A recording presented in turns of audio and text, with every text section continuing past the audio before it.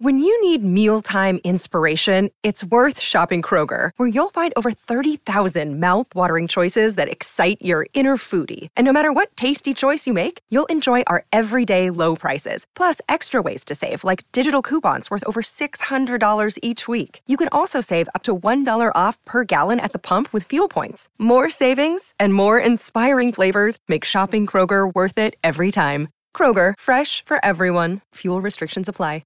Yes, up the wires, and even our next guest is up the wires. Round one of pool players complete in the 2023 Rugby World Cup, with the French crowds filling stadiums and also the touring fans making their passion for rugby well known. It's full of colour, isn't it? There would not have been a louder scene than Stade de France on Saturday. The French rolled on, taking the momentum from the 78,000 screaming "Allez les Bleus." If you consider the French a round one favourite, you would have found luck elsewhere, with England, South Africa, Australia and Ireland all getting their job done. A Tier 1 masterclass.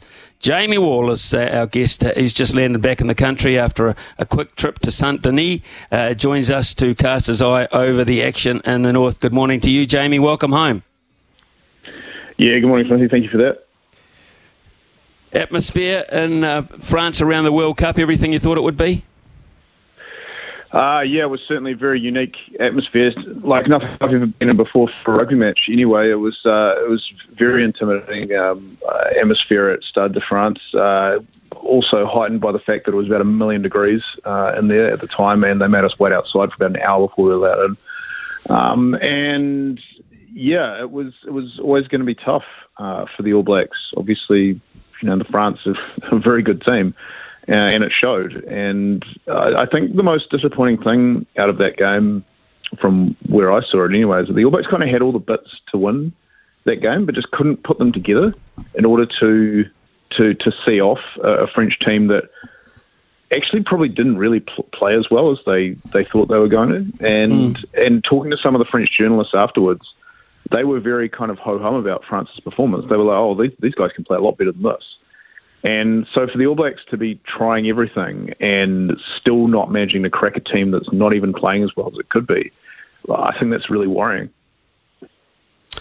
I agree. I totally agree. I thought France were average, just average, which makes us look perhaps even a little less than average. So what about selections? You can't gauge on the fact that your captain's going to get injured 24 hours out or whatever after being named in the side, but what about the fact that they put in a utility type loose forward in Tupu Vaya when they had Jacobson, a specialist, on the bench? Christie again in the frame at halfback. No Mackenzie apparent at all around the scene. What are you making of what's going on over there? Yeah, it is a bit odd. Especially the Tupu Vaya situation. Not saying that Tupu Vaya is not a good player, but he's a lock. He's played a bit at 6, but at test level, you'd have to say he's a lock. So why they didn't use Jacobson, especially considering that Jacobson had come off only having to play 20 minutes at Twickenham before he got hooked because Barrett was sent off. I guess they'd sort of planned around having speed on both sides of the scrum, having two open side flankers there, and Dalton and Sam Cane. But even that doesn't really sort of make much sense either by putting Vi there. I mean, good on them for backing him, I guess, but it didn't really come off. As for Christie, I mean, again, I'm just as miffed as everyone else about that. I would have thought Roygaard would have been one of the first names you'd be putting on the bench there after what he did and what he's done this year. Like, he just hasn't had a bad game at all. And I think that, when Christie came on, I mean, I'm not blaming him for them losing the game or anything, because it kind of turned on Will Jordan's yellow card, and that was, I think that was, if not before Christie came on, very close to it. But I just don't think he's a guy that comes off the bench and is really going to change anything. It was just obviously the late withdrawal of Kane did kind of throw everything, what was quite a carefully planned out balance of a team, in a bit of disarray. But really, the All Blacks should be better than that. They should be able to adjust a lot quicker and a lot more seamlessly into a situation where they're playing against a very good opposition by being able to manage, move their pieces around. And it says a lot that with the withdrawal of Imoni Narawa, a winger, that they've brought in a loose forward, because it shows that their squad probably was never balanced in the first place. It defies their own selection logic, which has been a consistent theme of this team under Ian Foster. Just while you're talking there, and you were saying he's a lock, Dubuis's a lock, so why didn't they put him, if they wanted to play him, put him in lock? Does Scott Barrett not play pretty well at 6?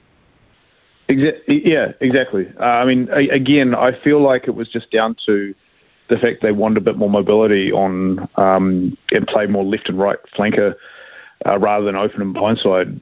But again, like, Barrett's played there this year. There's no real reason why they can't just switch back into a more traditional open and blindside flanker role. And I think that the biggest issue for me is that this is exactly what we went through 4 years ago. And if they haven't figured it out by now, like, when are they going to figure it out? And that's what is getting a bit repetitive and a bit hard to understand from the All Blacks, is they keep talking positive after these losses, after the last 2 losses, about how there's so much learnings that they're going to take and lessons that they're taking out of these games. It's like, you're actually at the World Cup. Shouldn't you have learned everything by now? Shouldn't you have at least learned what your team is? And that's why I think that the consistent kind of upbeat chat after each time they're getting thumped, which is now twice in a row. Like, I need to look this up, but I'm pretty sure that that's actually on aggregate the worst 2 All Black losses, like, in a row, like in terms of points conceded in 2 consecutive tests. I'm fairly certain that's the case. And so if you're sitting there talking about, oh yeah, we learned a lot, it's like, yeah, you learned how to get whipped again. No, it's baffling, and it's great that you've come home with the same thoughts, I think, that people are echoing over here. So what now? Okay, we've learned. Okay, we've got those learnings. So strategically, selection-wise, how do we treat it from here on in? Namibia we should thump, but how do we go about thumping them? With our best team or players that we're probably not going to use anyway in the quarterfinal? Yeah, that's a great question, because, like, normally you would think that this group is quite perfectly set up for the All Blacks. We can kind of roll the dice, give guys a rest, give guys a bit of game time now. But you're like, well, if you haven't even figured out what your top 15 is and you've got guys out injured, that's not their fault, to be fair. You know, Kane getting injured, like, no one planned on that happening. But what you do in these next 2 games, and also considering that they've got that 2-week break, I think between Italy and the last game against Uruguay, so perhaps you play your best team against Italy, because, like, that's shaping up to be a really important game now, because Italy probably obviously not favourites to going in, but they're not bad. They're not like an awful team they're going to beat by 100 points anymore.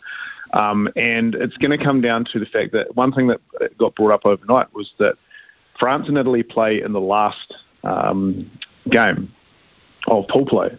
And if Italy go in that with a couple of wins and a loss to the All Blacks, and the All Blacks go in with a couple of wins and a loss to France, what do France then do? Because they actually hold a bit of the power of the group. I'm not saying they're going to throw the game, but would they rest their top players for their game and give Italy a bit of a sniff? Because then all of a sudden, the All Blacks may well be riding on that result, because it's going to come down to sort of points difference over Uruguay and Namibia, and the pressure is going to be really on to rack up some huge scores against them just to make it safe, so they're not having to worry about that result. So then there's that factor in play as well, and all of a sudden that game against France, which everyone said, well, it doesn't really matter because they have no control over whether they play Ireland or the Springboks or Scotland in their quarter. Well, now all of a sudden France has a say in that, and so does Italy.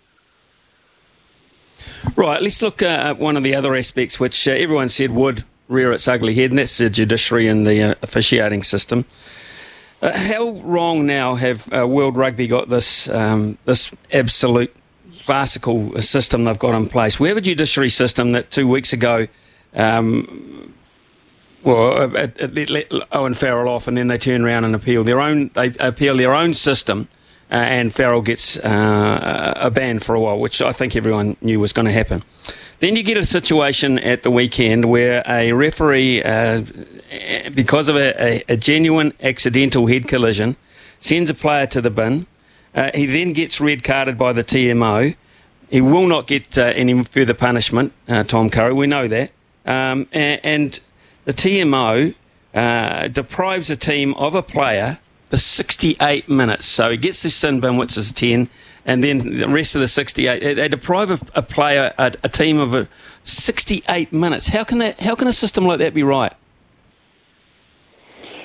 Yeah, well, I think that probably needs a bit of unpacking what you just said. I mean, first off, the Farrell thing was not an entirely World Rugby system. He was originally banned by an independent judiciary, which was overseeing that set of test matches, and then World Rugby stepped in and used their overriding power in order to do that. Now, I think that there's a case that you could say, well, why isn't World Rugby just controlling everything at test match level? Why is it being left up to some randoms down in Australia to do it? Because that's essentially what happened.